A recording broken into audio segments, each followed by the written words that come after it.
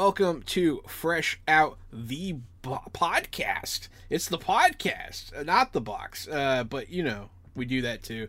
I am Johananon. That was a certified banger of an opening. There you go. I'm Casualty CDG. I'm a retired child crimes and human trafficking detective turned tabletop titan and improv comedian. And I am Vengeance. Oh, man. Or you could call me the professional media and movie mastermind, the Funhouse, Drew Munhausen. And welcome to episode 35 of Fresh Out the Podcast, where we are going to speak about everything Batman. And that's why your intro was so good, because it was like a shout out to Batman. It was really topical. Yeah. Yeah, that was good. That was he's really Vengeance. good. I like that. In my mind, right? You wrote that down. No, Like I didn't write it down, but I did like- think of it like a few hours ago. Like, I'm going to open the show by saying I am Vengeance, and I just had it stored away. So it definitely was, you know, In my mind, premeditated. you were like, I'm Vengeance. That's what happened in my mind. Because I knew that instead of you guys thinking that I was cool, you both were immediately going to be angry at me, and that was the right assumption. Who would ever think someone is cool for saying that? Batman wasn't even cool when he said that. Which one? Well, speaking of, you know, we had this with the Suicide Squad. This is the Batman. Batman. To be clear. Which we have all seen. Or Batman 12 if you want to get technical. Or Batman 1 if you're naming it like a Battlefield game. Actually, it would be Batman 2. Batman Year 2.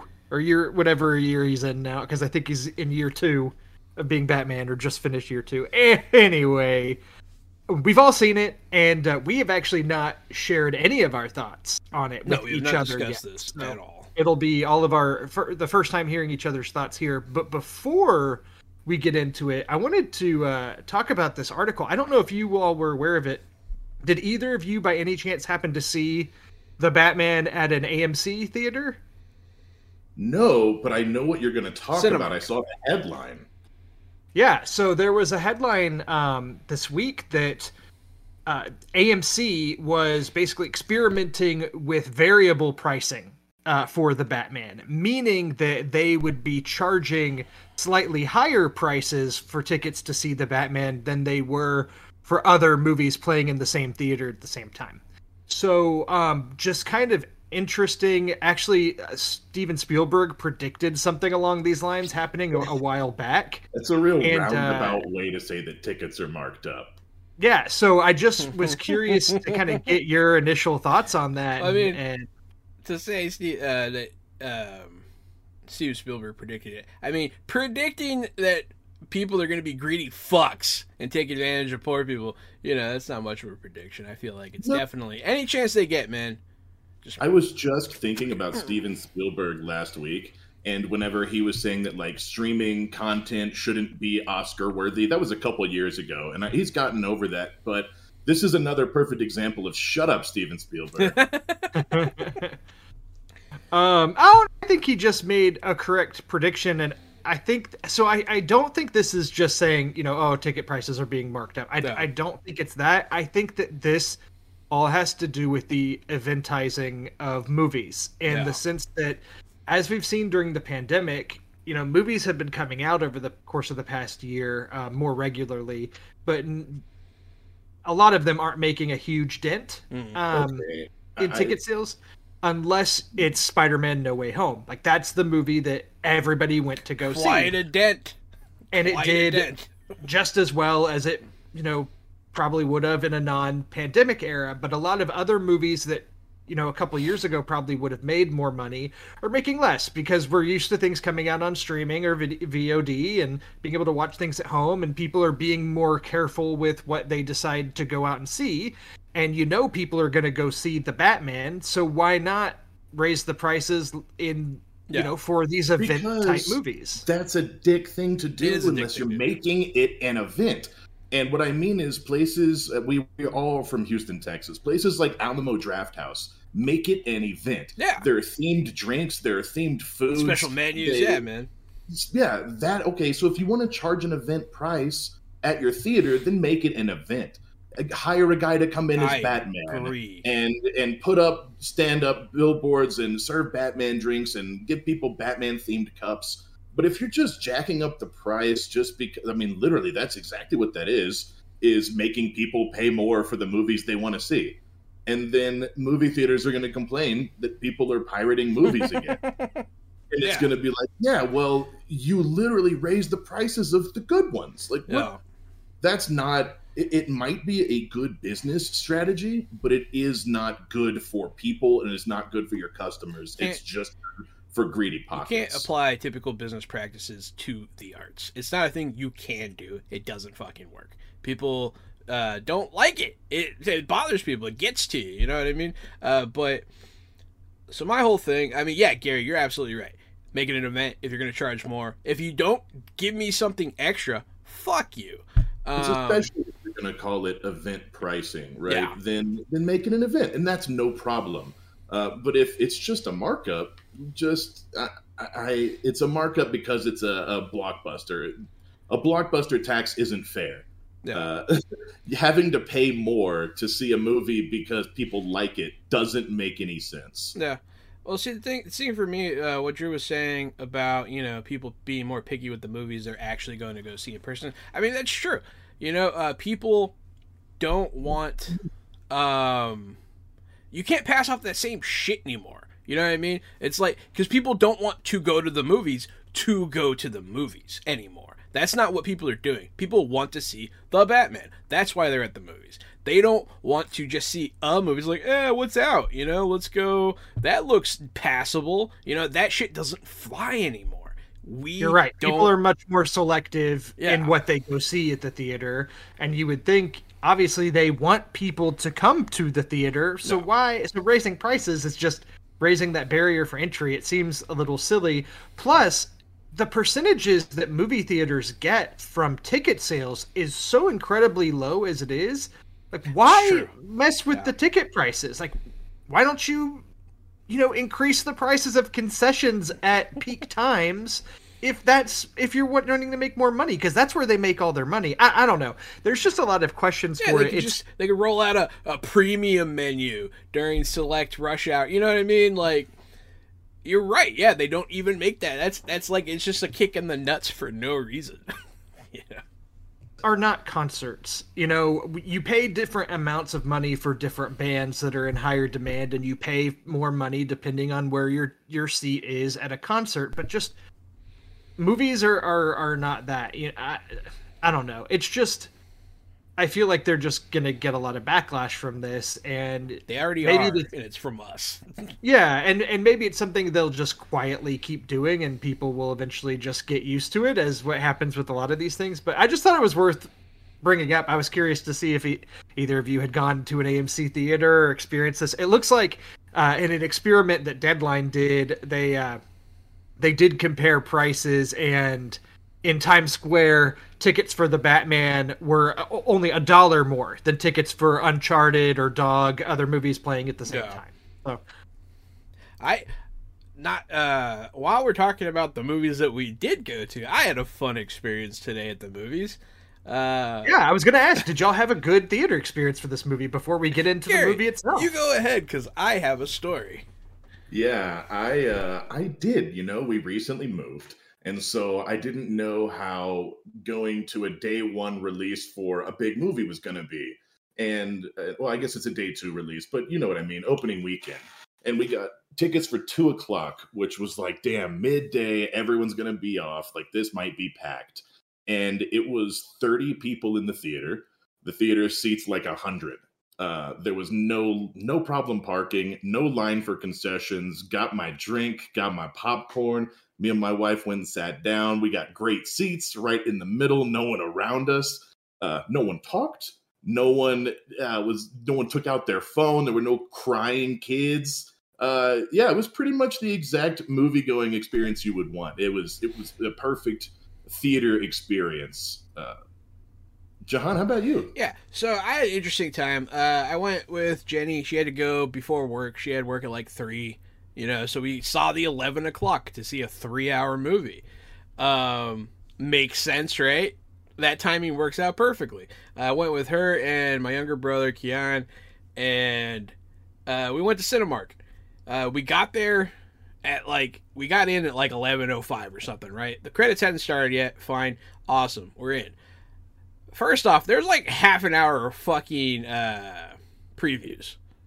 Half an hour. It was lengthy. I noticed that, but that wasn't the issue. So we're watching the movie. Everything's good. We get to a certain scene, and boom, power goes out. Comes right back on. But we're in the XD theater because we paid a little extra to sit in the nicer theater. I thought, why not? Cool times. Apparently, those theaters take longer to get back online when they go out. It was down for half an hour. But I had to see the movie. I had to see the movie today because I knew we were talking about it. I had to, suck it up and just deal with it. Jenny's time's getting tight, but she can still stay and watch the movie. And we're watching the movie. Everything's fine. We hear that people were talking outside. The manager's going to give everyone refunds. Blah, blah, blah. We're going to get our money back, even though we get to watch the movie. So cool. The fucking power went out again. Like an hour and a half later or some shit. And it was only out for like 10 minutes, but damn, man, like 2 times the power went out. Jenny ended up having to leave early. She took my car, went to work, blah, blah, blah. But it was just like, damn. But we got refunds. We got all 3 tickets refunded. And apparently, Jenny, when she left here, they got a rain check, which we didn't know about. So technically, we went in with 3 tickets. We came out with 4. But yeah, that was my experience. It was really annoying. That's a shame, especially in a movie like this that's long as it is. And I don't know, I've heard stories of that happening to people, and I've been fortunate that hasn't happened. But that first time it's ever happened.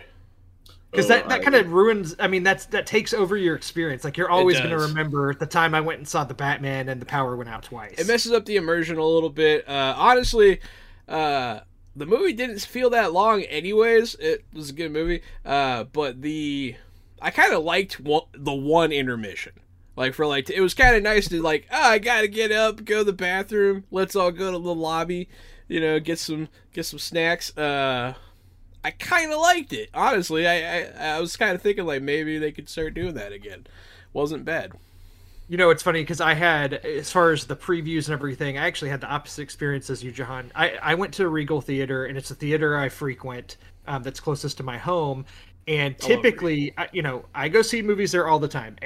And usually 20 minutes of previews is about average. So I know if I'm going to a 7:30 movie, that I usually will still get there at 7:30, but I can show up at 7:45 and I'm not going to miss any of the movie. I just know that from experience. But when I went to see the Batman, it was a 7 o'clock showing Thursday evening. Theater was pretty full, but not packed to the brim, but it was like a good crowd.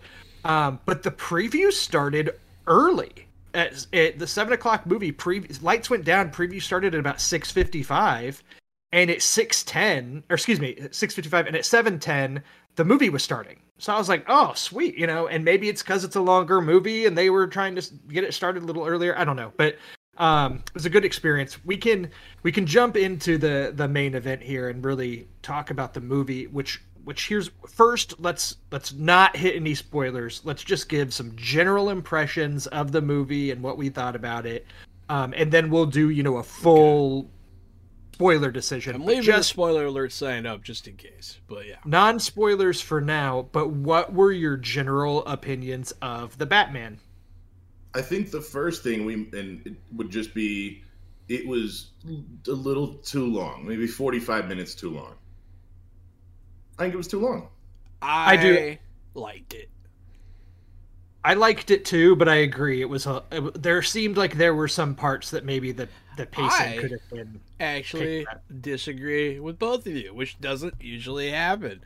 I'm not usually the dissenter, but I actually was surprised because for a 3-hour movie, you guys are right. That's fucking long, and I was expecting a drag at some point, something to be like, ugh, like they could have cut that. I liked all of it. I thought it was all good, but I mean, I had a break. I got to be on my phone, so it's hard to really gauge. I thought it was just solidly entertaining the whole way through. I thought that once it hit a certain scene, that the movie probably should have ended there.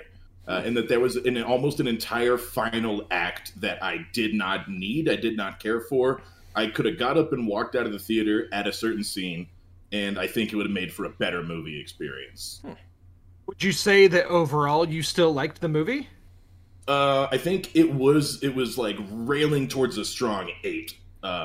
And then the last act was kind of 5-ish for me, and because of that, I'll give it a 7. I won't dip all the way down to a 6, but I think people should go watch The Batman. I think it is, as far as I'm concerned, I think it's pretty fresh out the box, certified, and people should go see it. I agree. Certified fresh.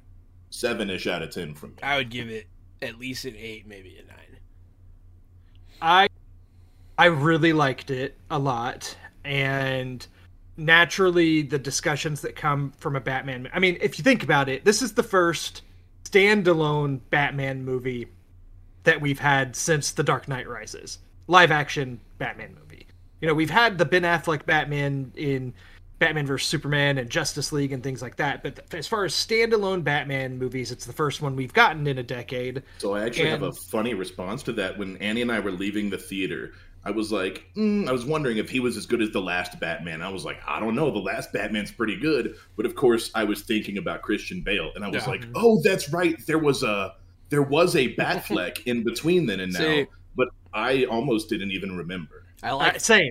I like that you called him Batfleck. I was going to say, he was never Batman. He was Bat Guy. He was a vaguely Batman-themed piece of shit superhero that had nothing to do with the subject matter of Batman.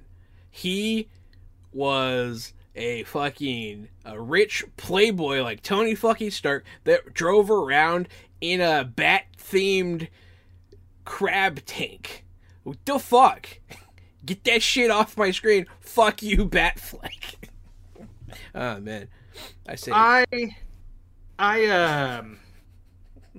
just think it's natural with Batman in particular as a character to want to compare to the past ones, and it's easy to do so.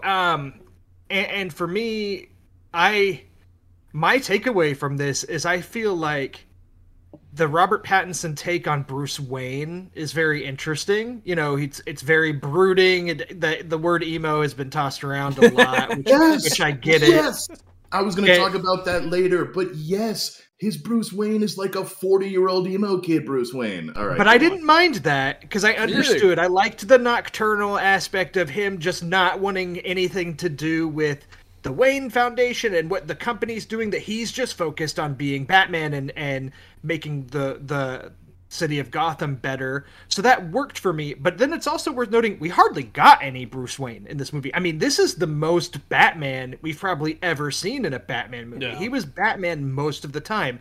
And I thought his Batman was great. I would go as far as to say I still think Bale is probably the best Bruce Wayne, but Robert Pattinson might be my favorite Batman. I think that Christian Bale is my favorite Batman package. I think he's got everything that a Batman needed to have. It's hard to say. But I do like Robert Pattinson's Batman, not so much as Wayne. But again, like you said, I think the story of Batman, as far as I know, my entire life, the story of Batman is that he has already come back. He's already been Batman for a while before Bruce Wayne makes a return to the city. He really does have that time gap where he is just dark and cold Batman before he warms up and comes out again. So It was cool to see that era, and I'm glad that they stuck with that instead of making him, this is, you can get the fact that this is young Batman. This is 1 or 2 years into his Batman game. We didn't have to sit through a Batman origin again. You know, we didn't have to see Thomas and Martha Wayne getting murdered and all that. We sort of did, because now we got this the other cool Batman origin we've never gotten to see. Because now we got the one before he's really Bruce Wayne and walking around billionaire flashing his smile. So it is almost like we got this cool origin story by skipping the origin story. What a novel concept. Yeah, they focus on a different part of his coming into being, which is such a breath of fresh air. Because, oh my god, I am tired. I don't know how many times I've seen the Waynes murdered in an alleyway. It's a lot. I've seen it a lot. I don't need to see it. Spoilers, we even saw it in the Joker movie. In the Joaquin Phoenix Joker movie at the end. We saw it again there. So, it's just... It's everywhere. How many times do we have to watch a pearl necklace hit the fucking ground, Rose. Exactly. And so I do like that the Batman, I feel like, was a little bit... It wasn't afraid to be more comic booky than the Nolan Batman movies were. But then also there were things that I feel like could have been plucked out of this movie and would have fit into Nolan's Batman universe fine. Yes. Like the Riddler would have fit into that world. For sure. More or less.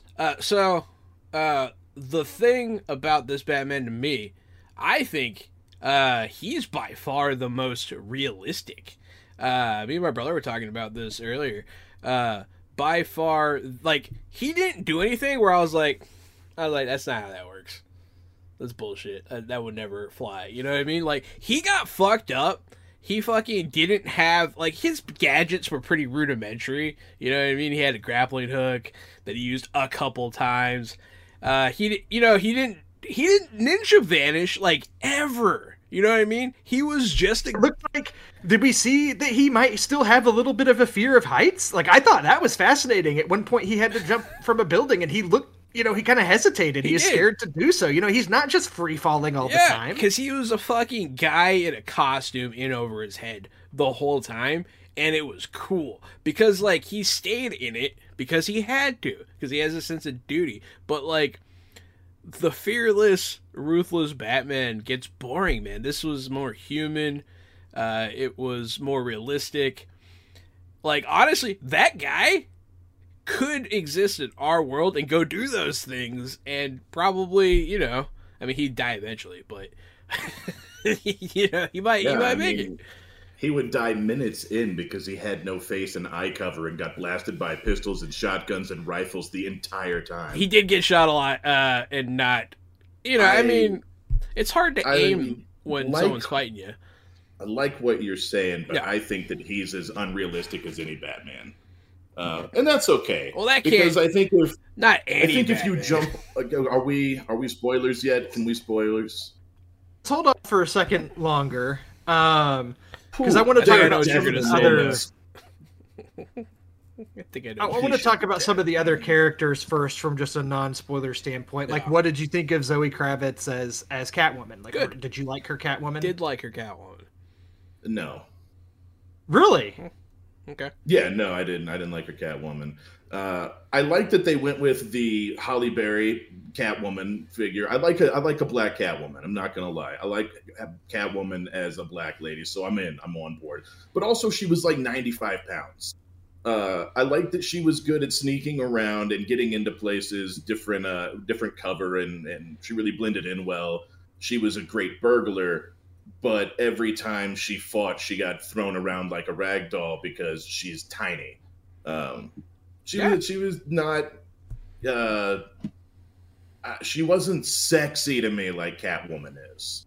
But that's I don't know. That's neither here nor there. She did struts. She had the high heels, but she just wasn't. I don't know. It's not who I would have cast. Are you a fan of the Michelle Pfeiffer Catwoman from back in the day? I was, but going back and watching that is really bad. Going back and watching it was not as good as I remember. Yeah, I agree as well. No, I mean, I liked Zoe Kravitz a lot. I think that there's a lot of potential there, but she also was kind of more used as like a plot point than a character. Like, she was almost a tool in the movie for Batman to get information, if that makes sense.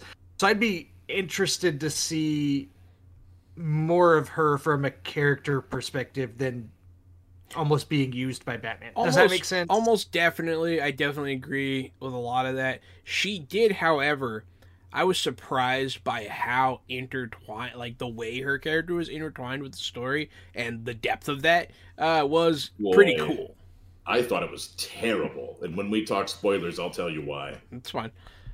Let's talk some other characters real quick too. Obviously, the other big one is Paul Dano as the Riddler. And were y'all a fan of the Riddler in this movie? I was. Yes. Yeah, I thought he was fantastic. Paul Dano fucking crushed it. If you're gonna do the Riddler, this is the way you do it, and not the Jim Carrey way. Mm-hmm. I loved his tone and way of speaking, where he just seemed so unstable all the time, where he would, 1 second he's speaking softly, the next second he's like shrieking, yelling, just going back and forth, and so unpredictable. And also, we can talk more about this in spoilers too, but his use of like social media, I thought was really fascinating, and that it was a really smart way to portray the Riddler and how he was sending his messages. I thought that was really interesting. So I thought he was a really realistic bad guy. Everything he was doing was totally real and totally possible, and you almost could see where he was coming from, right? Because he had a story. And whenever a bad guy has a story, they're much more interesting, I think. It reminded me sort of the Michael Keaton Vulture situation. Yeah, I really thought that was a believable person and a believable villain. And I thought the same thing about the Riddler. There was a couple of things he said that were a little silly, but other than that, I thought he was a really compelling villain. Yeah. Villains are just inherently much more interesting when they think that they're the good guy. Yeah. And he's a perfect example. Oh, I can't wait to talk about that specific. There's a specific part where that's very relevant. We'll talk about that later. I liked him a lot. And yeah, like you were saying, he could exist. And that's what I mean when I say like this is once again the most real world this could probably happen in real life kind of situation. There's also a lot of supporting players, but I know we're probably eager to get into spoilers. I'll just say, like, I really liked the relationship between Jim Gordon and Batman in this movie. I thought that was depicted. It was one of the best ones probably the best that it's ever been depicted on screen. Absolutely. I thought that their relationship was great.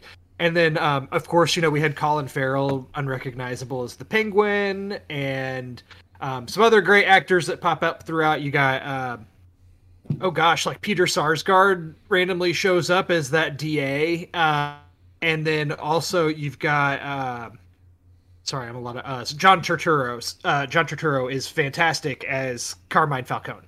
And that was another good appearance. Yeah. I didn't even realize he was in the movie. Me either. And he shows up as Carmine Falcone. I'm like, oh, I'm here for this. Yep. He's come a long ways from Transformers. He reminds me of is an older version. Well, I guess the older version of Juice from Sons of Anarchy or Shades from Luke Cage. When I saw him, I'm like, oh, that's what Juice is going to be in like 20, 30 years.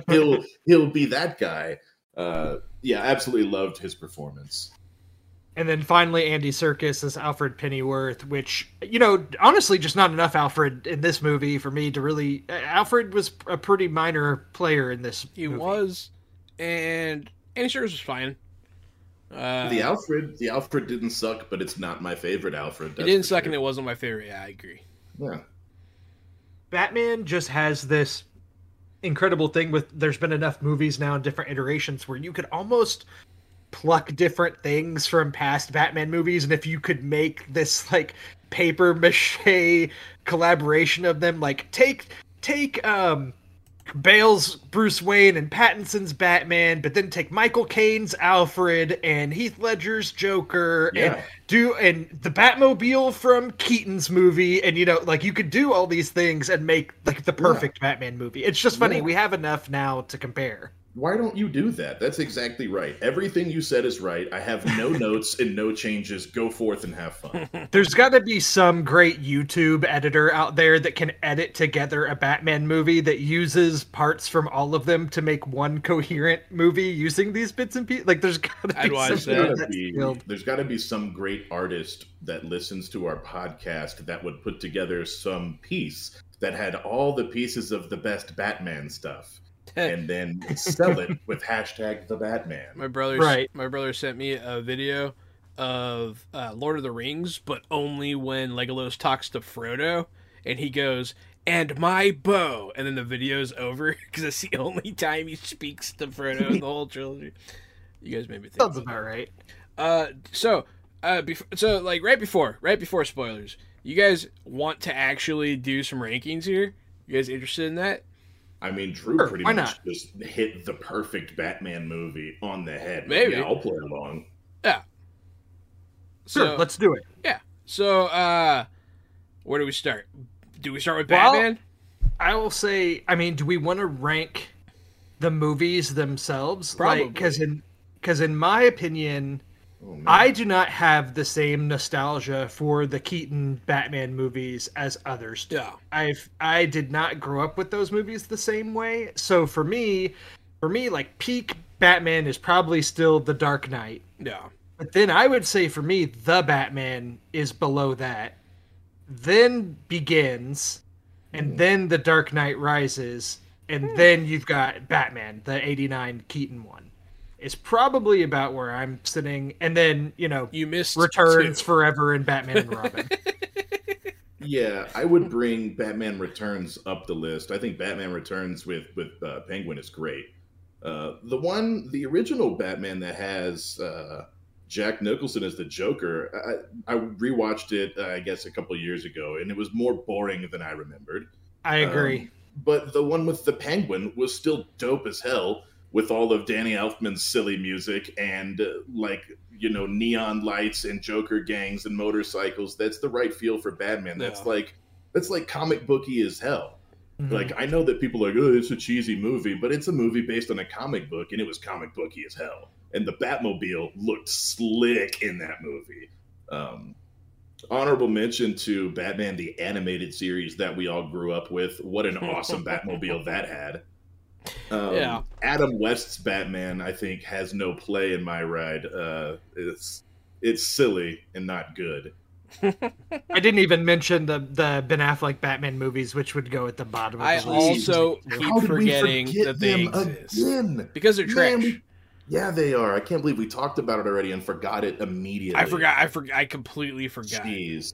I'm sorry. I even hate Ben Affleck as Batman entirely, but those movies are just so bad that, In my mind, Ben Affleck looks like Batman. He can play Bruce Wayne. Like, he can do the thing. I don't know why it was so bad. Like, I probably would have cast him. I'd have made the same mistake. Writing. Yeah. I feel like the writing was the problem there. But yeah, so, damn. Your list is pretty good. I like your rankings. I might switch. I've obviously been thinking about this for the past couple days because I feel like it's just been the kind of the topic of conversation to compare and contrast. But yeah, so I don't know. This one could switch with Dark Knight for me. I don't know. It would take more watching. But I am impressed with where this one sits on my list already, considering the fact it has one, and the Christopher Nolan has a trilogy.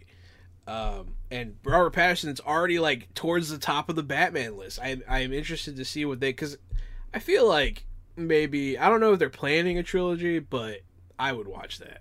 And that's a good point, and it's worth noting, a very interesting thing about this movie, and I don't think this is a spoiler to say, like, confirmed, there are no ties to any of the other DC movies or DCEU movies in this. This is its own thing. What DC's doing with their movies is very fascinating. They kind of still have the DCEU going with Jason Momoa and Ezra Miller and Gal Gadot and all that, but this is really its own Batman franchise, and I'm cool with it. I don't really get it, what they're doing, but I want more of the Pattinson Batman universe. Give me a trilogy with him as Batman. I want to see it. I want to see more in this world and more of his Batman. So, yeah, I think that's just an interesting... I don't know what their strategy is, or if they've just decided, hey, let's just make good movies, and who cares if they're intertwined. That's fine with me, too. Yeah. So, yeah. Before we move on from that, I would like to say I did enjoy Val Kilmer's movie. With the Batman. I did like that. And I liked Jim Carrey as the Riddler. No. Yeah, I liked it. No. I don't care. I watched those very young. They have a special place in my heart. I loved those movies when I was a kid. But yeah. We agree on the top ones, and that's what matters. Favorite Batmobile? What's your favorite Batmobile? It's got to be. Let me double check. It's got to be Keaton's, right? And it may be the animated one I'm thinking of. Let me double check. The one with, like, they the were big kind of fins similar, I think. And the jet. Yeah, they were similar. Neither of those are my favorite. What's your favorite, Drew? I like the Tumbler from the Nolan Batman movies. Yeah. I thought the Batmobile chase in the Batman was really, really good, but his good. Batmobile though wouldn't rank as one of my favorites. To me, it's kind of, I couldn't even point out, I think, what it really looked like, despite that chase scene being really cool. So I'm actually probably going with the Keaton Batmobile as well, but I do, for me, it'd be an honorary mention for the Tumbler because I did like it and just how different it was. My favorite is, without question, the Tumbler. I've watched those movies again recently. I'm like, that is such a good Batmobile. It is actually a super vehicle. I fucking love it. I hated the Tumbler when it came out, but it grew on me, and it's now I like it, but it's not my favorite. That's still, I went and looked it up, and it is the Batman Returns Batmobile. I love that Batmobile. It's a good one. I love the Tumbler. I would drive the Batman Returns Batmobile. I would all the time. If I could pick one to own, absolutely the Tumbler. That one's the best one to own. You kidding me? Every now and then in my like suggested shopping on Amazon, it pops up. There's a Lego set of the Keaton Batmobile that's like, thousands of pieces, and it's like a $250 set. And I see it and I'm like, but I just can never justify paying for it. But man, it'd be pretty cool. Favorite Alfred. Michael Caine. No question there. Okay. Yep. That's fair. I won't argue. Michael Caine was fantastic. And then, I guess, favorite Batsuit is probably the last one. I really like the Batsuit in the Batman. I like Pattinson's Batsuit a whole lot. I like the armored look of it, but how it still kind of looks cobbled together. I don't know. I really like the new Batsuit. And I really like the way the helmet looks, too. Yeah, it's either Pattinson's or Bale's for sure. It's definitely one of the newer ones. But I think I'm also going to give it to Robbie P. I liked the bulky look of it. The way that he particularly fought with it was like, I am a bulky tank. It will smash. Yep. So I loved the way that it reflected the fighting style. It was a lot of fun to watch. Yeah. And for that reason, Robbie P. See, I'm going to disagree with you. The bat suit from Batman vs. Superman, best one, period. I'm just kidding. Nothing about those movies was good. I also enjoy Pattinson and Bale's. Man, I don't know who I would give it to. All the things you guys are saying about Pattinson's are true, and I do like it. Yeah, maybe it's just recency bias, but man, I liked the new suit a lot. I watched Batman Begins like literally last week, and he like makes his suit and shit. I love his suit. Has a lot more of a story. I like that you get it like to actually get attached. Like you get to see him pick the electronic molding fabric, and you realize he gets the sharp things on his arms from the League of Shadows and that kind of stuff. And it's a plot point in The Dark Knight when he knows he needs to get more mobility and be able to turn his head. And that's a plot point in the movie, is he upgrades his suit so that he can get more head movement. Like, I thought that, because that was always kind of a joke, too, of the Keaton Batman movies. Like, he could barely move in that. He couldn't turn his head. And the fact that it was, actually made part of the story in The Dark Knight was interesting. This one, he has that mobility, for the most part, already in the Batman. Yeah. No, I definitely. It's one of those two. I might give it to Bale. I'm not gonna. I won't say it's recency bias for me. I like big clunky armor. Yeah. So to me, it's always going to be the one I like. Also, you could see like the tasers and the grapplers and his other stuff like peeking out, which I thought was really cool. And then, of course, he had what looked like regular magazine pouches on his belt, which I liked the touch of that. They didn't look super fancy. It just looked like magazine pouches, right there, ready to go. Yeah, I'm excited to talk about his gadgets and whatnot, the things he used. So the gadgets on the costume looked cool. Also, Yes. that's what I was trying to say. No, yeah, definitely. Man, I guess the only other thing I'd even want to rank Gordon's maybe, and that's hard. That's hard. Oldman go hard as Gordon, but Jeffrey Wright killed it. And like we were talking about earlier, their interactions were so much more interesting. I liked it a lot. What made it his so good, I think, is that relationship with Batman was so great. It was so, and he's got a good relationship. Oldman and Bale, theirs was good too. But the fact that the way it was in this one, where they were already established as working together, and that none of the rest of the Gotham police really trust Batman, and they almost kind of make fun of Gordon for having the relationship with him. I don't know. I thought all of it worked so well for me. I think if you would have cast a lesser Gordon, that movie would not have been as good. I agree. So good point. It is testament to Jeffrey Wright. Jeffrey Wright. I love Jeffrey Wright, and he did a phenomenal job with this. I also love him, and he did a phenomenal job.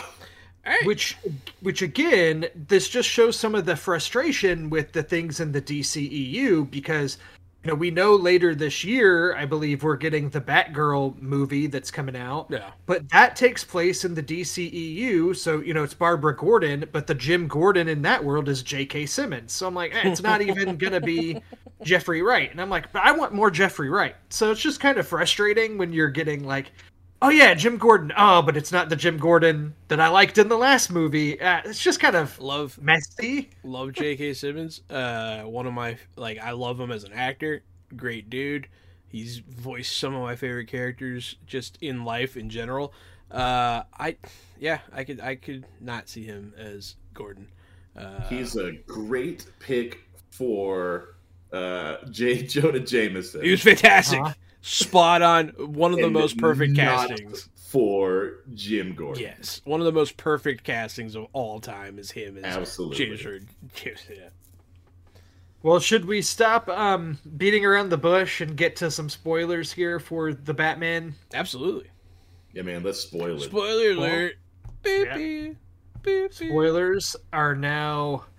We're in the spoiler zone for the Batman, and I'll say first, before getting into mega spoilers, just one thing at the beginning of this movie that just set it all up so well for me, that was part of the vibe I loved.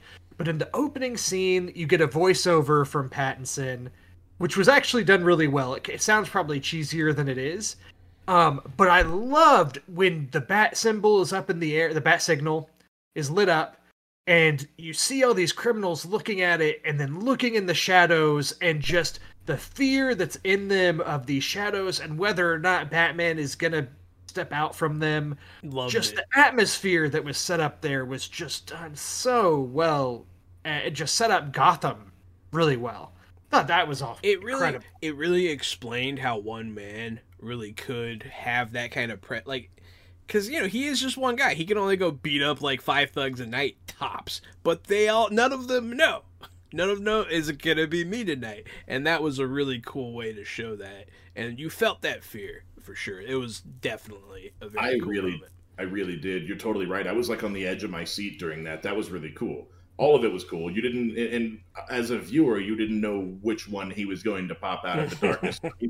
So even as a viewer, you're in the edge of your seat with your eyes squinted, is he in that dark hallway?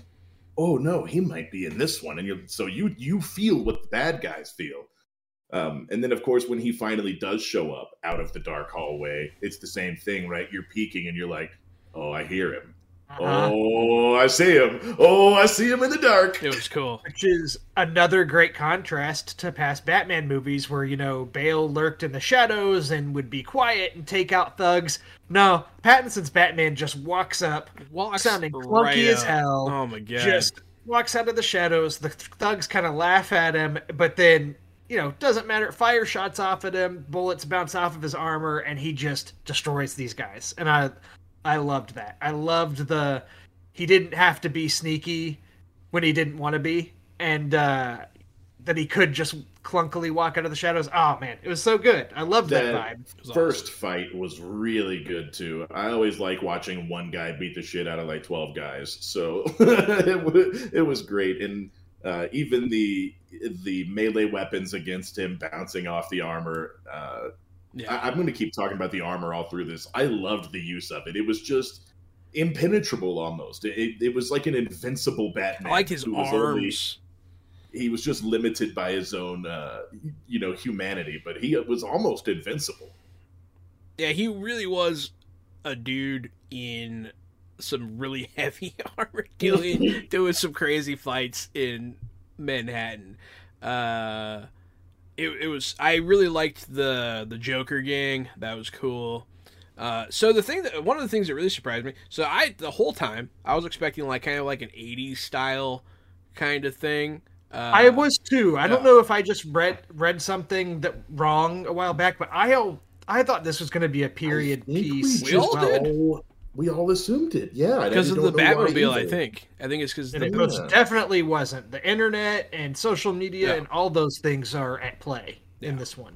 Yeah. Lots of technology. It took place in modern day. They even had like Gotham, obviously based on New York City. They had a Gotham Square, which was Times Square, which was very interesting because they've never shown that in any other Batman anything that I've seen. I liked that a lot. I liked it a lot. And I can. I was going to say I can kind of go through the plot a little bit here to touch on like some key things throughout, because obviously movie opens with a murder. By the Riddler, so you kind of see the Riddler in action early on, brutally beating someone to kill them. That was the real deal, man. That was some hardcore serial killer shit, dude. That was crazy.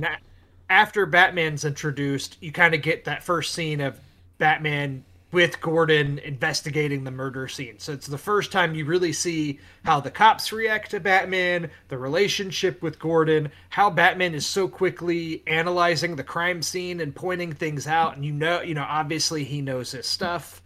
I thought it was really funny that he didn't have like a notepad because I was like, bro, you can't investigate a homicide without a notepad. Like, trust me, I've tried.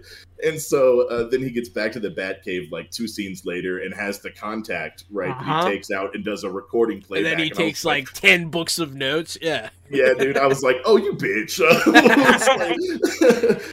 He does have a notepad. It's just another cool example of how this man shows himself to be like more than a man through these means, because obviously, like you said, like they're probably like, how does this guy solve anything? He doesn't like how's he gonna remember this cipher? Like, that's the difference between like why Batman is a superhero and not just a guy with a suit, because he has all those gadgets, right? And that's the perfect example of a really cool Batman gadget. I've never seen that before.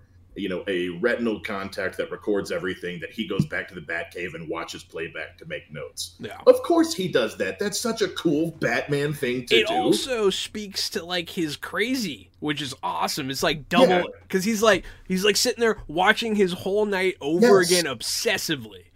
Yes, and that's probably, that's how he learns to fight, and that's how he learns how people are connected in the web of things, because he's like, oh, I've seen that guy before. I wrote notes on that guy like 3 weeks ago at this place. And it's the kind of thing that just makes him so Batman-y. They did a great job showing that. Super, super interesting stuff. This is like, I kept hearing people say this is the detective Batman that we've always wanted. And absolutely, he was Detective Batman. This really was... Yeah, this wasn't so much. This was almost not a superhero thing. This was like a crime drama at the heart of it. It was like it was a murder mystery for a lot of it, and catch the killer kind of thing, which was a big departure. And also, what's this rated? Is it PG-13? It's PG-13. Mm-hmm. Wow. They said a single, because you can say the F word once in PG-13, and they did it. And I was like, oh, dang, is it rated R? But they never said it again, so. There have been some critics that have basically complained and said that they feel like this movie is kind of on a leash because of the PG-13 rating. I didn't feel that at all. I feel like it was still pretty brutal. And I mean, yeah, there's some parts where Batman is, brutally beating someone, and you just see it. The camera is looking up at Batman as he's delivering punches. Like, that's fine to me. I don't need to see his fist connecting with the guy's face and blood splattering. Like, I don't need that. Like, I got it. Yeah. I got it. It's brutal. See, I don't have. It doesn't trigger me. Nothing like that. It's just gratuitous. It's gratuitous at a certain point. We see it all the time. It's nice that they didn't rely on that kind of violence to make. It's a solidly good movie, man. I definitely would have thought it was rated R. And even with what you were describing with the Riddler getting his first kill, that I thought set the pace for this is rated R. I thought it was rated R because of how brutal that was. The Riddler himself, the way he acted, the way they portrayed him, it was so disturbing. I thought for sure this would be rated R. Even at the beginning, when you first see the mayor who gets murdered, and that first shot where he walks away and you see the Riddler standing in the back in the shadows, I remember having the feeling, if I was a young child or if I was here with my child, I would be nervous that this scared them. It scared me scary a little bit. Then after that, after the kill, they get there and investigate that scene. That's a pretty brutal scene. It was. It's not some, pan the camera over the murder. There is blood written everywhere. There's dismembered body. His head's wrapped up with duct tape. I don't know why that's not rated R to wrap somebody's head up with duct tape, but that's no different than a hanging or a stabbing. That's bad. It's very fucked up, depictions of serial killer ritualistic shit. It was fucked up. Yeah, it was bad. The thumb drive joke. Oh my god, I laughed out loud. So did me. Me and Keon laughed. A few other people laughed. Jenny might have even laughed. Oh my god, it is a thumb drive. Dude, that was really funny. That was fantastic. I loved it. The Riddler's committing these murders. He's leaving notes for Batman, specifically at the crime scene. So that kind of leads Batman on the trail from one to the next, which helps the plot move along. Eventually leads him to the Iceberg Lounge. He gets his first meeting with the Penguin. So we get to see, Colin Farrell in all his glory, who's just, of course, chewing up the scenery, just knowing that he's in a comic book movie, having a good time. The Penguin is not established yet as the big bad Penguin. He's like Carmine Falcone's second guy. You didn't like him? Colin Farrell sucks, man. He even he's wonderful. I thought his Penguin was perfect. Me too. I loved it. Did not. I loved it. I don't know. He was a good bad guy. He had that sleaze. He had the perfect amount of sleaze. And, point of fact, that scene where, he's talking to Batman, he does crime in front of Batman.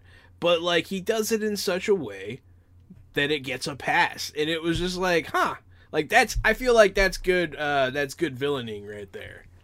When you can operate in front of a superhero, and, they're kind of all right, fine. Sell your drugs. I need this information. That's cool to me. I don't know. And he even had a bit of the waddle going. Yeah, especially there's that scene later on where he's tied up and truly does a waddle.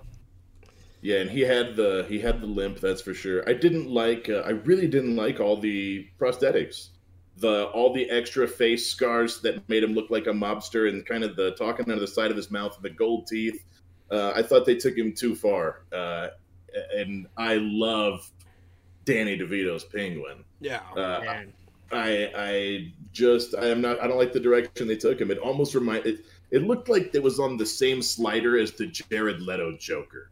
It was like they took him over that direction. Danny DeVito's Penguin will always have a special place in my heart as well. I still loved this one. Point of fact, my dad used to work at a restaurant. The owner of that restaurant, for some reason unknown to anyone, when Six Flags went under, bought the Penguin's duck car from the theme park and put it in front of his steakhouse. I remember seeing it when you would drive past it. Yeah. Oh yeah, you saw it on over on Highway 6. Yeah, my dad used to work there. That used to be That's awesome. Yeah, I don't know if you knew that was where my dad worked back in the day. I did not know that you had a connection to it, but I knew that it was in front of a restaurant. I knew that was a thing. I grew up in that restaurant, and the guy that bought that duck used to give me like $100 every Christmas. So, dang, I wonder where that duck is now. He probably still has it. I don't know. I just thought that was a funny little tidbit about my life. Let's see. So it's during the scene with the penguin that he first sees Selena Kyle. She comes in, and he tails her. So that's when you kind of get the first introduction of her. He follows her, and then they have their first meeting. So here's the thing. She's like calling the Russian girl like babe the whole time, like they're in a relationship. I believe it was supposed to be her girlfriend. A romantic relationship. Yeah, but then she's like, then she is immediately kissing Batman, wants to fuck Batman, and asks Batman to leave the state, like go upstate with her. Like, what was even the point of that being an intimate relationship? Because the intimacy was immediately thrown in the toilet. Like, I get it being your friend and someone you're connected to and someone that dies, but it didn't need to be a romantic relationship. It didn't play to the story. She wanted to fuck Batman. I mean, they never showed the romantic relationship, so I don't feel like it interfered with the story. That's why I was asking. She was said to be the girlfriend. She was said to be in a relationship with her, but she just, because Catwoman just wanted to fuck Batman the whole time. Excuse my rampant use of the F word. She wanted to jump on Batman's bones the whole time. She wanted to grind down on him instead of her missing Russian sister, girlfriend, wife. I mean, so there's a lot. I feel like there's a lot of judgment here. I feel like it's perfectly natural to be attracted to people. I don't know. I feel like to make out with Batman the day after your girlfriend got killed. Did they make out? Yes, they made out on the rooftop, and then she wanted him to leave the state with her. Right after your girlfriend gets murdered. They had been through a lot. Bro, it did not need to be a romantic relationship. It was work weird in the sense of the plot, because the fact that her girlfriend is missing leads her to not be the perfect tool for Batman to get the information that he needs, because he then uses her, to wear That's true. the contact so that he can see what she's seeing, and she's more interested in getting information for her own benefit and not to get the stuff that Batman needs. That could be a missing roommate or a missing best friend. It didn't need to be a romantic relationship. I mean, maybe, and I think that Jahan's right. Like, we didn't see enough to know. We don't actually know that. Maybe they were really close, or roommates that maybe just call people babe. I don't know. That's the only inference from a relationship. Stan, I didn't pick up on that at all. That's why I asked before I started my rant. Oh, I didn't pick up on the relationship. I did kind of get the impression that it was her girlfriend, but I also, don't know enough about the relationship to fully, and I was here for the chemistry. I mean, because here's the thing: at the end of the day, the chemistry between Pattinson and Zoe Kravitz for Batman and Catwoman, I thought was off the charts. Well, I mean, it's real. Together was great. They were together in real life. It's might still be. Were they really? I didn't know this. It's my understanding that they did it on top of that Batmobile, and that it's like a known fact. But who knows? That might be just an internet rumbling. But I do believe like something you're reading on some interesting website. I don't know. I do believe that they are going out. One of Jahan's top followed sites is Batman Fanfic. Mm-hmm. No, he's been in a relationship with a model since 2018. So no, he's never been with Zoe Kravitz. You're gonna get him in trouble, man. Now his model girlfriend thinks that he had sex with Zoe Kravitz on top of the Batmobile. It's okay. I heard on 4chan. I mean, you can imagine what you want to see. That's fine. I understand. So somebody quick, go to the fanfic site and type that up. I'm sure it's been done. Moving on, I love the scene with Peter Sarsgaard as the DA who gets the timed collar bomb strapped to his neck and drives into the funeral scene, and we get to see all that. I thought that was incredible. And Batman answering the riddles that are presented, helping him answer the riddles. I thought all that stuff was great and great tension. So much of this movie was incredible. I wasn't expecting the car to come crashing through. No. And then you're watching the timer tick down on the bomb, and the Riddler's taking his time, mocking the DA in between riddles. And, of course, the DA doesn't want to answer in the end. It was just edge of your seat stuff. And the first kill, that first scene, investigation, and like you said, all the shadows coming in at the beginning. This movie, The Batman, has so much edge of your seat stuff going on.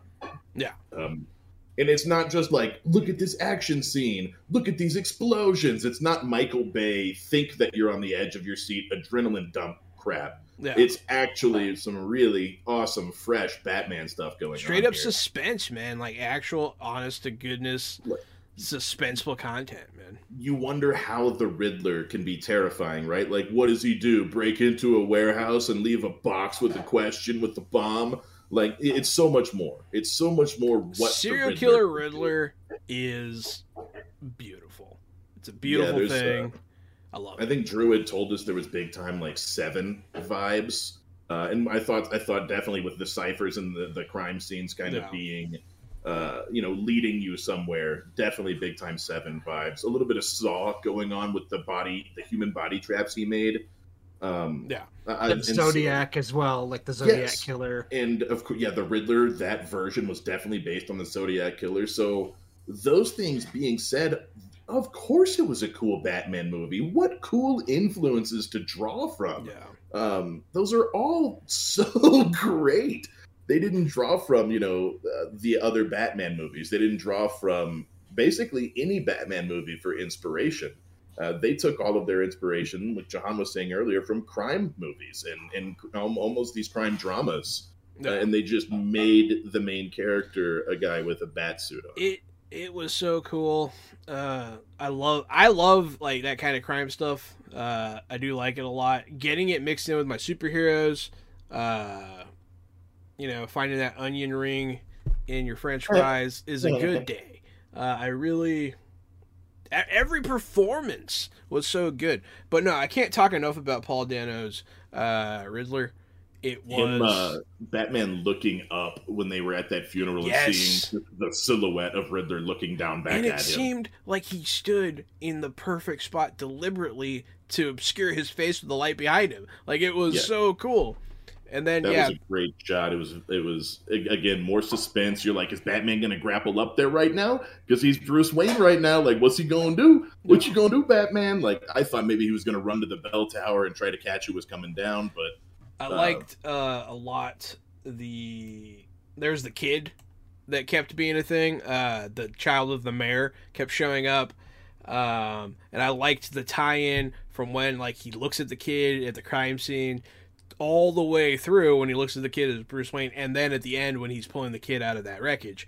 Like the reason why the kid takes his hand is because they had some sort of connection, the plight of the dead parents, I guess.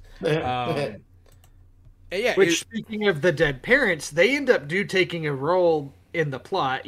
While we didn't see the origin, you still get a lot of Thomas and Martha Wayne mentions when it starts getting into the history of Gotham and things like that, which this is where the plot for me got almost slightly convoluted, like not enough to bother me, but it just kind of got to the point where it's like, okay, there was this drug bust that happened back when, and then this happened, and this, and it's a lot of talking and explaining the history of Gotham and things that happened and why the Riddler's murdering the people he's murdering, which is fine. It worked. I was keeping up with it, but at the same time, part of me is like, I just want to see Batman finally confront the Riddler. I want to see the next step. So that was kind of a part, I think, that to Gary's point, where the movie started to get a little long. This is something called edging, Drew, and it's worth it.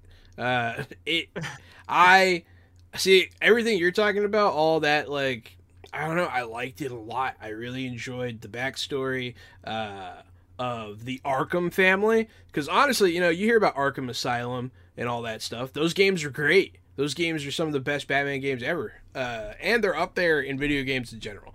But I never thought of them as people.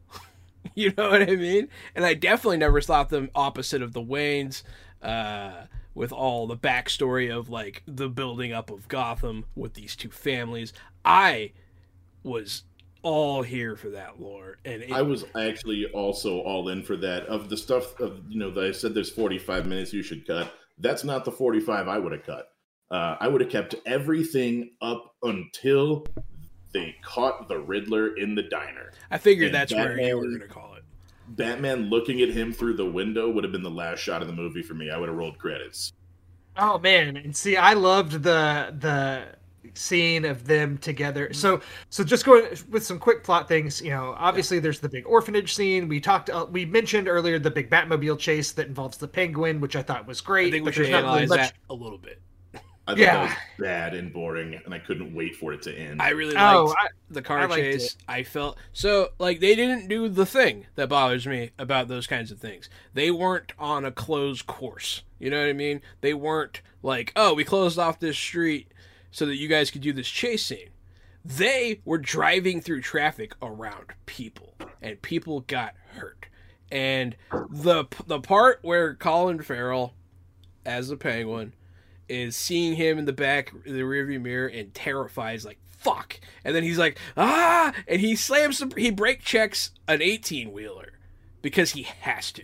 And he's scared to do it. He has that terror. It winds up almost working. And then, man, I thought that was one of the better car chase scenes I've seen recently. Maybe it was just Colin Farrell that made, and here's the funny thing. I didn't know that Penguin was Colin Farrell. I had no idea. Now that I know it is, I'm like, no wonder I hated that Penguin. So I just hated that whole car scene, probably because I hate Colin Farrell. It's probably not even because I just need to watch it again. Love Colin Farrell. I love Colin Farrell too. I'll just put blinders on every time Colin Farrell's on the screen, and I'll probably love the car. The scene after that where they're interrogating him is hilarious and fantastic. I love all the stuff he says.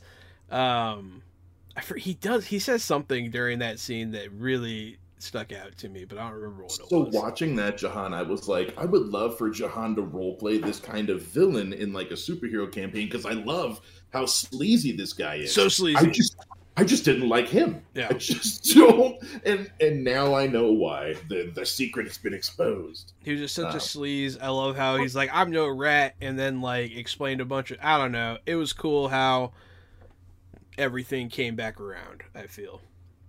Not to go on a Colin Farrell rant too much, but it's just, I love him ever since, I think the first thing I ever saw him in was Minority Report, which is a movie that I love. He's awesome in it. And then, it seemed for a while like he was going to be the guy they wanted to be the next great movie star. And he did that SWAT movie, and he did Alexander, and then Alexander, I think, kind of bombed. If I remember correctly, it bombed pretty bad. I'm actually looking to see right now. SWAT was bad, Alexander was bad, and I forgot he was in Minority Report. I loved him in Fright Night. Then he had like kind of a bad history with like some alcoholism and everything. He even has admitted that he doesn't even remember filming Miami Vice. Like, he is in that movie and he doesn't remember anything because he was so far gone at that point. And now he's kind of come back, but he's become this kind of great character actor where he can be the lead in a movie, but he also doesn't mind being that side character. I mean, think of things like Horrible Bosses, or, he was great in Horrible Bosses, yeah. And playing the Penguin here, but he can be the lead too. He's in a great movie that came out a few years ago called The Killing of a Sacred Deer, which I won't get into too much, but man, that's a great movie that he's in. I think he's extremely talented, but I don't think he has any desire or need to be a movie star. Like, he just wants to do fun character parts, and I'm good with that. I liked him as a Penguin. I thought he was spot on. That's just, I mean, hey man, you don't like him, you don't like him. I understand the prosthetics thing though. He was wearing a lot of them. I thought they worked though, but I thought so too. I thought they looked good. And honestly, like, he just looked like a different person. He didn't really look like, but you can kind of tell. He didn't really look like Colin Farrell. I'll give him that. No. The prosthetics, they were good prosthetics. No. I think I would have cast an actor that didn't need so many prosthetics. Mm-hmm. I would have cast someone who looked a little bit more like Penguin. Instead of making Colin Farrell look like the Penguin, which I don't think that he looked like the They Penguin. made Colin Farrell look like a regular dude. Yeah, I still think he looked like Jared Leto's Joker penguified. Nothing will ever... See, I was going to say, I was like, I don't think I hate any actors, like, just outright. And I was like, oh, yeah. What you just said.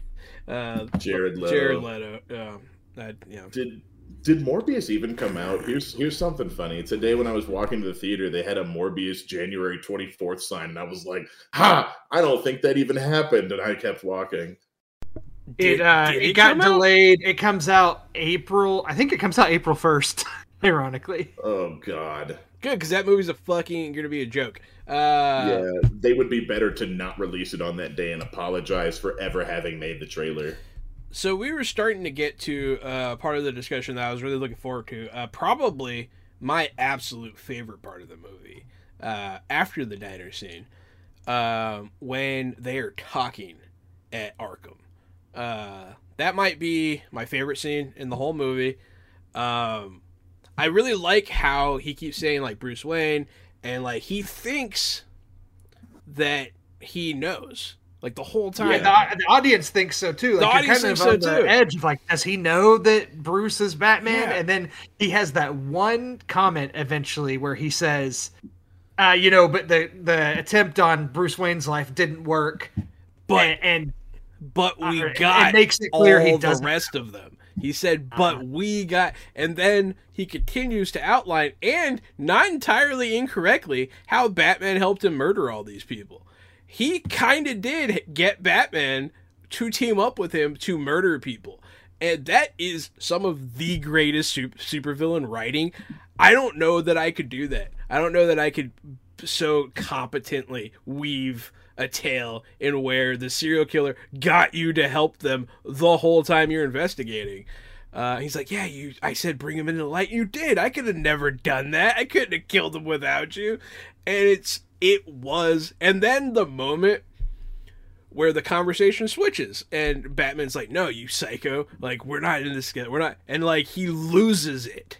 And it's the first time in the whole movie that something really hasn't gone according to Riddler's plan. And he does not like that. Lost it. And it was beautiful. It was.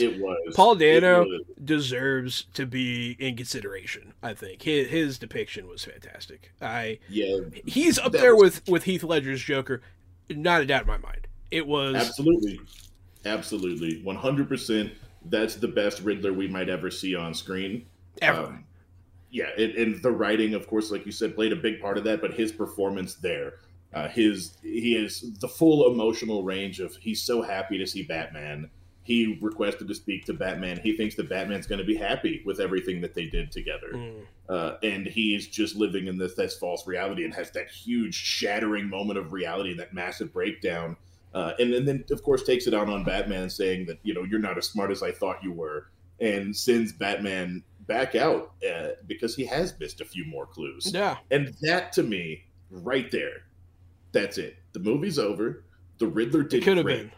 Batman did great. Everyone did great. There didn't need to be 7 vans with bombs planted around the city to blow up the seawall to flood Gotham City. The rest of what the Riddler was doing was killing all of these corrupt pieces of shit who were lying to people. And his whole thing was no more lies. And then all of a sudden he's like, also, I'm going to blow up the fucking the seawall and flood everybody. And also, I need all of my followers to show up with rifles and shoot civilians and the new mayor. Like, what the fuck? That was not part of his whole thing. You're not wrong. The thing I did the movie kind of goes full comic book. It does. With the flooding of the city. That's what I'm telling you. The movie, it should have stopped before that. It was a solid 8 all the way up until after that scene. And then everything after that was just like a 5. Honestly, up till that scene, it was probably like a straight up 10 for me. I was just rolling my eyes after that. Like, can this movie? I actually agree with you a lot more than I was expecting to, because I knew what moment you were talking about. I knew exactly what you were talking about when you said there was a part they could cut. I completely disagreed with you back then, but now that we've been talking about it, I actually I don't think you're wrong, man. Like almost cheapened the Riddler because all these cool plans he had, you could get behind it. He was really cleaning up the city. He was doing the thing. I do like his network of followers. I like that social media posting. It was really funny. Some of it was a little bit just, I guess, close to home. Yes, with some of the real things going on in our country, it's like, oh man, this is kind of scary. And then the fact that they were setting up essentially a mass shooting was actually that. See, I don't get bugged a lot.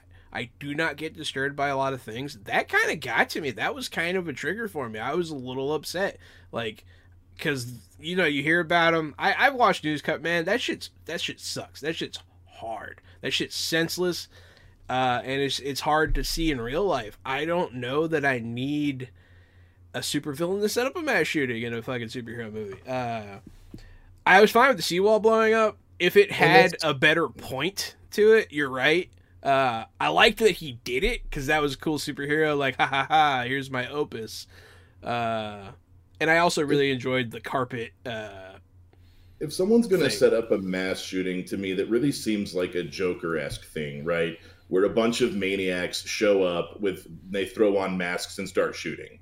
It's not a riddle. It's not a puzzle. It wasn't some thing. It wasn't Riddler at all. It was just, to Drew's point, it was comic booky, just kind of shoved in there. And the movie was stronger without it. Without the final act. Yeah. That being said, some stuff in the final act was really cool. I did actually enjoy the end result of things because, like, the mass shooting wasn't really successful. They, like, didn't really kill people. Batman beat up people. I liked that he got blasted by a double-barrel shotgun and went down. And then I loved that. I loved the when he took the adrenaline. After that, whenever the giant electric cord was swinging towards the water about to fry everybody, and Batman was like, oh, you could just see it on his face. He's like, damn it, this is going to suck. And he zipped over to it, grabbed on, and then cut the live wire. And the whole time you could just see him like, damn it, this is going to be the worst. I liked that entire sequence. That was a cool scene. I thought that was a cool, like, Batman doesn't just fight bad guys. He also goes over there and makes sure that light doesn't fry everybody and kill you. It's a good reminder of what a hero does. That I liked about the third act is that at the end, after everything, when he's kind of helping, with all the people who are hurt and they're on the roof, and it kind of gives this feeling of hopefulness for Gotham, which is very rare for a lot of these Batman movies that are so just dark and not depressing necessarily, but like Gotham almost seems kind of hopeless. Yeah. And this is the first one that I feel like has portrayed a little bit of optimism moving forward, and I liked that about it. Go ahead. I did like that he's just in the Batsuit in the daylight, like helping people, and no one cares. Like they just let him, like it was cool. You don't get to see it, and it feeds more into the whole thing they were talking about. Like this is the real him, and I just like the fact that Robert Pattinson's Bruce Wayne, he was just a fucking an unsocialized weirdo, because that makes way more sense for the character than any other. Like he wouldn't have social skills; those come later. I like the raw, unacquainted Bruce Wayne standing on top of a rooftop dressed as Batman, helping people in the middle of the day. Looked like they set up for sequels if they wanted to, right? The Riddler's still alive. He's in Arkham Asylum. There's at least one other character in Arkham Asylum. This is the kind of the big spoiler moment that we haven't touched on yet that you're about to get to. And it was just kind of the point of, seeing the there's hope for Gotham, right? They set up for more Batman. They set up for more bad guy. And then they did a little tease reveal in the asylum. And I thought it was kind of lackluster. I thought it kind of sucked. Yeah. I am fully with you. I did not like this scene. Me neither. Not only did I think it was lackluster, like I said, I thought it kind of sucked. Mm-hmm. Like it was almost bad. Yeah. Because I don't know, it seemed like they were playing like that guy was supposed to be the Joker or something. Meh. Yeah, meh. So the scene I don't need another Joker. About, the Riddler's incarcerated in Arkham. Somebody talks to him through the little windows, a fellow inmate, and he says something along. I don't have the quote pulled up in front of me, but he ends up saying something along the lines of, sometimes you're doing something and sometimes you end up like a clown. The less you have, the more it's worth. He tells him that little riddle, and he says he's his friend. But yeah, you're right. He says the word clown, and then he laughs maniacally. And it seems like a setup for the Joker. I really don't need the Joker. I don't need him. They proved, what Paul Dano proved is that you don't need the Joker. There are other villains, and they could be great. I don't need to see him in every fucking movie. Speaking of the scene, the Joker's forehead, you could kind of see his jaw, the outline of his face. And again, it looked like prosthetics. It looked like his face was heavily pitted and jagged, very disfigured. And messed up. Yeah, it just looked like almost like a bulbous-faced, scarred-up Joker. And I'm just like, it looked like it was trying to be the Joker from the Arkham Asylum games that's voiced by Mark Hamill. His face is very scarred and strange, almost a more real-life version of that. I'm up for seeing more. I have a few things here. First off, the scene where Batman speaks to the Riddler after the Riddler's been incarcerated. And y'all have talked about this scene already a lot, which I loved. One of the takeaways from this scene, too, is that obviously an iconic scene from The Dark Knight is the interrogation scene between Batman and the Joker in the well-lit room. And one of the highlights of that movie. And this, to me, kind of felt like, okay, we want to show we can do this again, but with a different Batman and different villain, and it worked. I think it was better. And I got the same feeling whenever they're on the opposite sides of the glass for some reason. Even though the Joker one was face-to-face, then almost face-to-face on opposite glass gave me that interrogation Joker feeling. I really felt it. Yeah. And then one of the things that Batman Begins did well, they did the tease at the end of Batman Begins. If you remember, Gary Oldman as Jim Gordon says something along the lines. He leaves a calling card. Yeah, the guy leaves a calling card and hands him the Joker card. That was perfect. This scene in this movie with the Joker physically being there, even though he's not referred to as the Joker and you don't really see him, to me it's like, okay, I get that the Joker is the most popular villain on screen, period, pretty much. So I get it. I get that you want to have him there, but it just was so unnecessary. I will say, I don't know if y'all saw in the credits or paid attention to the casting of who that was, but this was Barry Keoghan, who's an actor, Irish actor, he was in Eternals.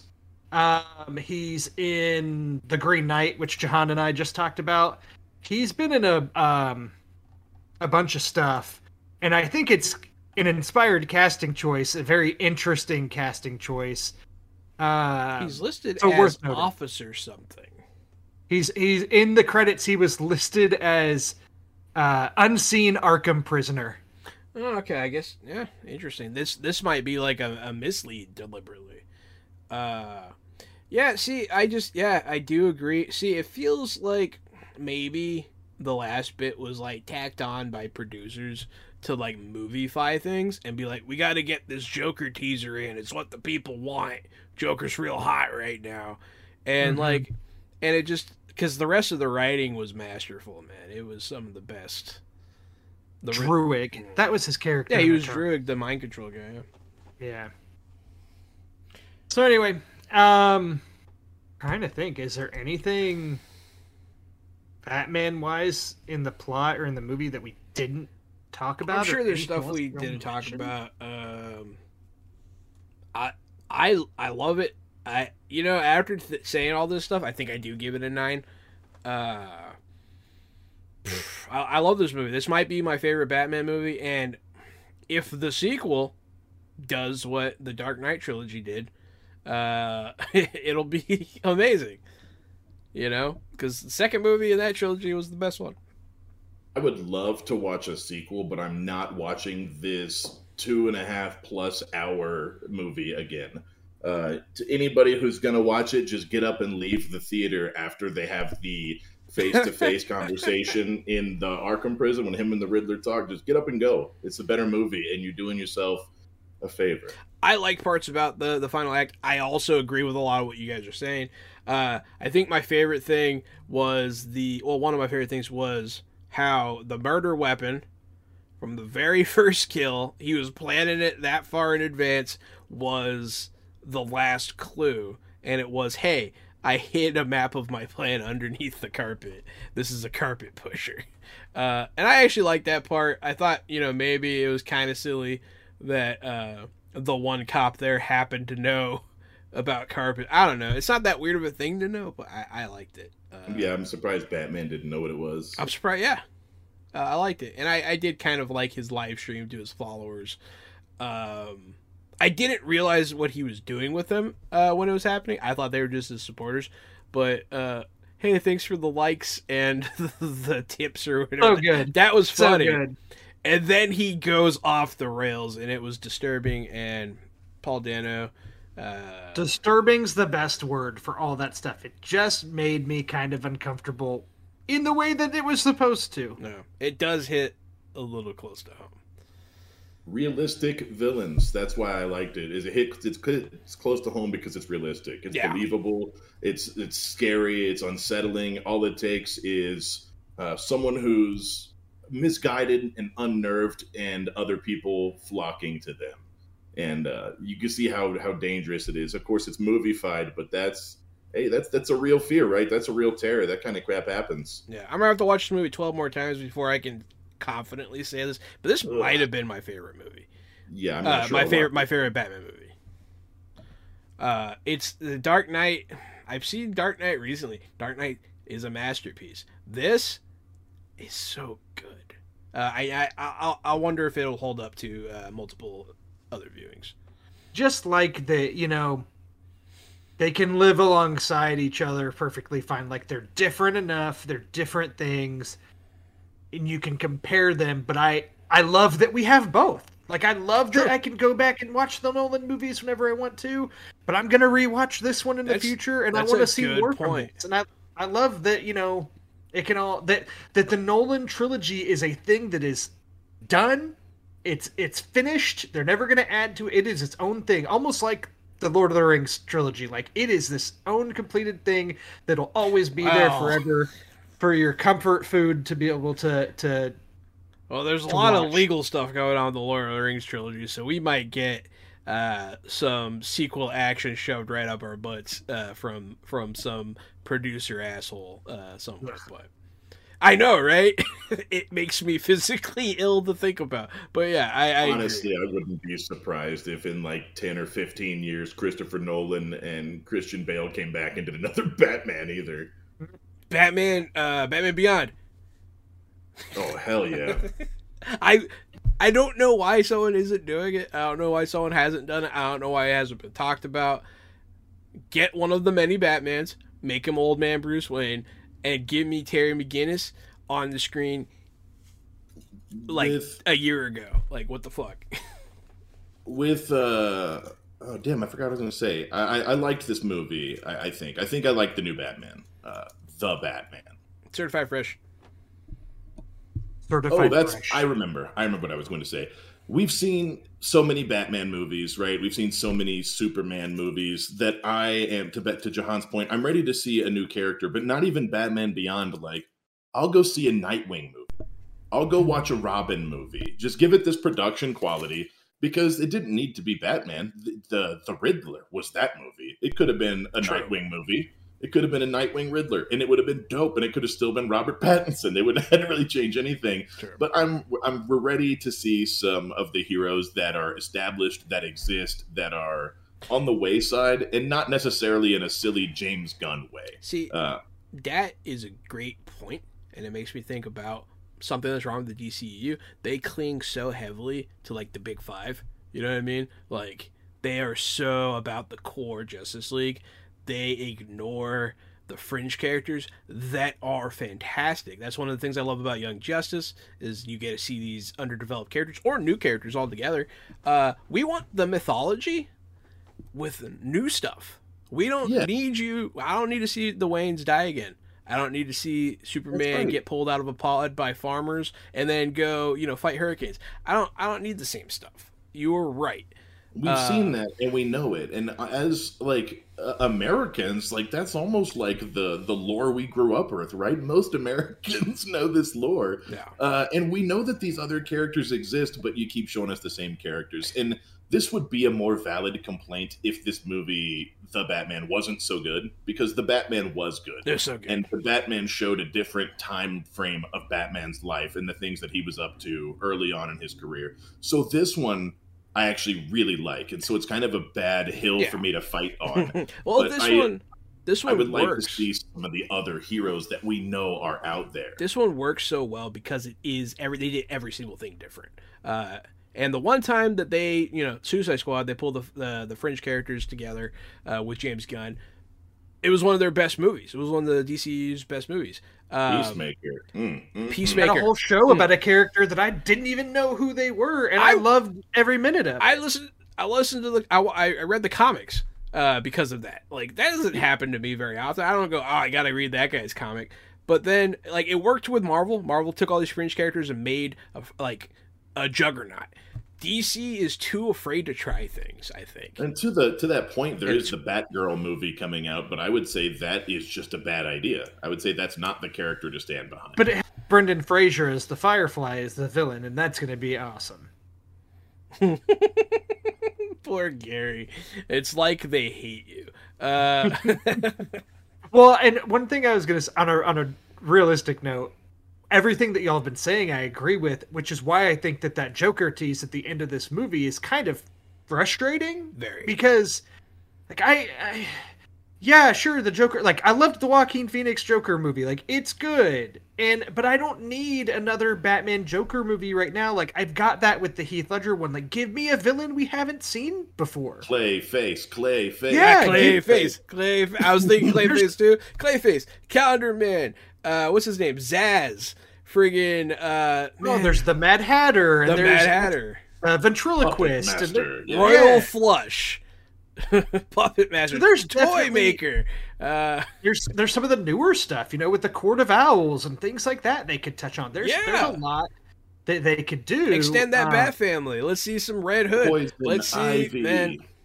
They introduced one of my favorite members of the Bat family in Young Justice that I have ever seen, Orphan. You would like Orphan. Orphan was so cool. But yeah, I liked Orphan a lot. I like that we had some different opinions during this, but for the most part, we're all on the same page. And I think that there were some parts that maybe we were down on before or high on, and then our contrasting views kind of brought us to the same level in talking it out. Yeah, I think we had a good conversation. I'm probably with you, Jahan. I'm like a light 9 out of 10. Like, I'm like hovering between an 8 and a 9, and I feel like I'm still positive enough to be a 9, but I feel like on a rewatch I'll be like, it's an 8, like a solid 8. So that's where I'm at. I'm at like a high 7, really. So right now I'm probably the closest to an 8 I will be, and then over time it'll drop back down to a 7. I'm at a 9. I'm like a 7.8, strong 7.8 on this one. I'm at a 9. I feel like our average is an 8 here. Certified fresh off the blocks gives us an 8 out of 10. Hell yes. What a good discussion. Go see it. It was a good movie. If you haven't seen it, why did you listen to our spoiler thing? Absolutely go see it in theaters. Probably worth the extra $1 you'd have to pay at AMC if you go see it there, even though that sucks. But yeah. That was another thing I forgot to mention when you asked me about my movie going experience today. Our tickets were like $6 a person since we're in some small town and went to a small theater. It was like $12 for us to go see a movie. Dope. Yeah, it was killer. They paid us. So we did not get the AMC treatment. We lost big on the concessions. We went ham. But yeah. Well, because we decided to devote this entire episode to the Batman discussion, next week we'll be coming at y'all with just a full-on water cooler kind of discussion of all the things we've been watching and talking about with no major discussion point there. So lots to talk about next week. There's no big theatrical releases or anything, so I think it's a good catch-up week on all the movies and TV show that we've been watching other than the Batman. You paused during that and you said we're going to come at you with a big old water cooler. And I just imagined me, you, and Jahan like running with one of those big Gatorade coolers and just dumping it on Blake, and then dumping it on Thomas, and then dumping it on Connor, just running around to our different viewers and just dumping a water cooler on them. Water cooler of content. I think that we should make an intro video where we dump water coolers on our friends. We're not going to tell you ahead of time. This is your warning. That's correct. I guess that's it. I've been Jahananon at RockFact on Twitter.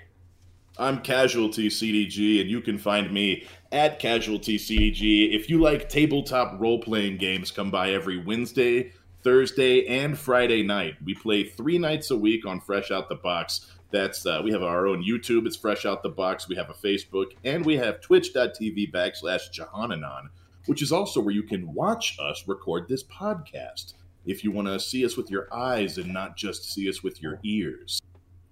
Give us a follow. That's great. We like board games, tabletop games, and video games. So we'll catch you around.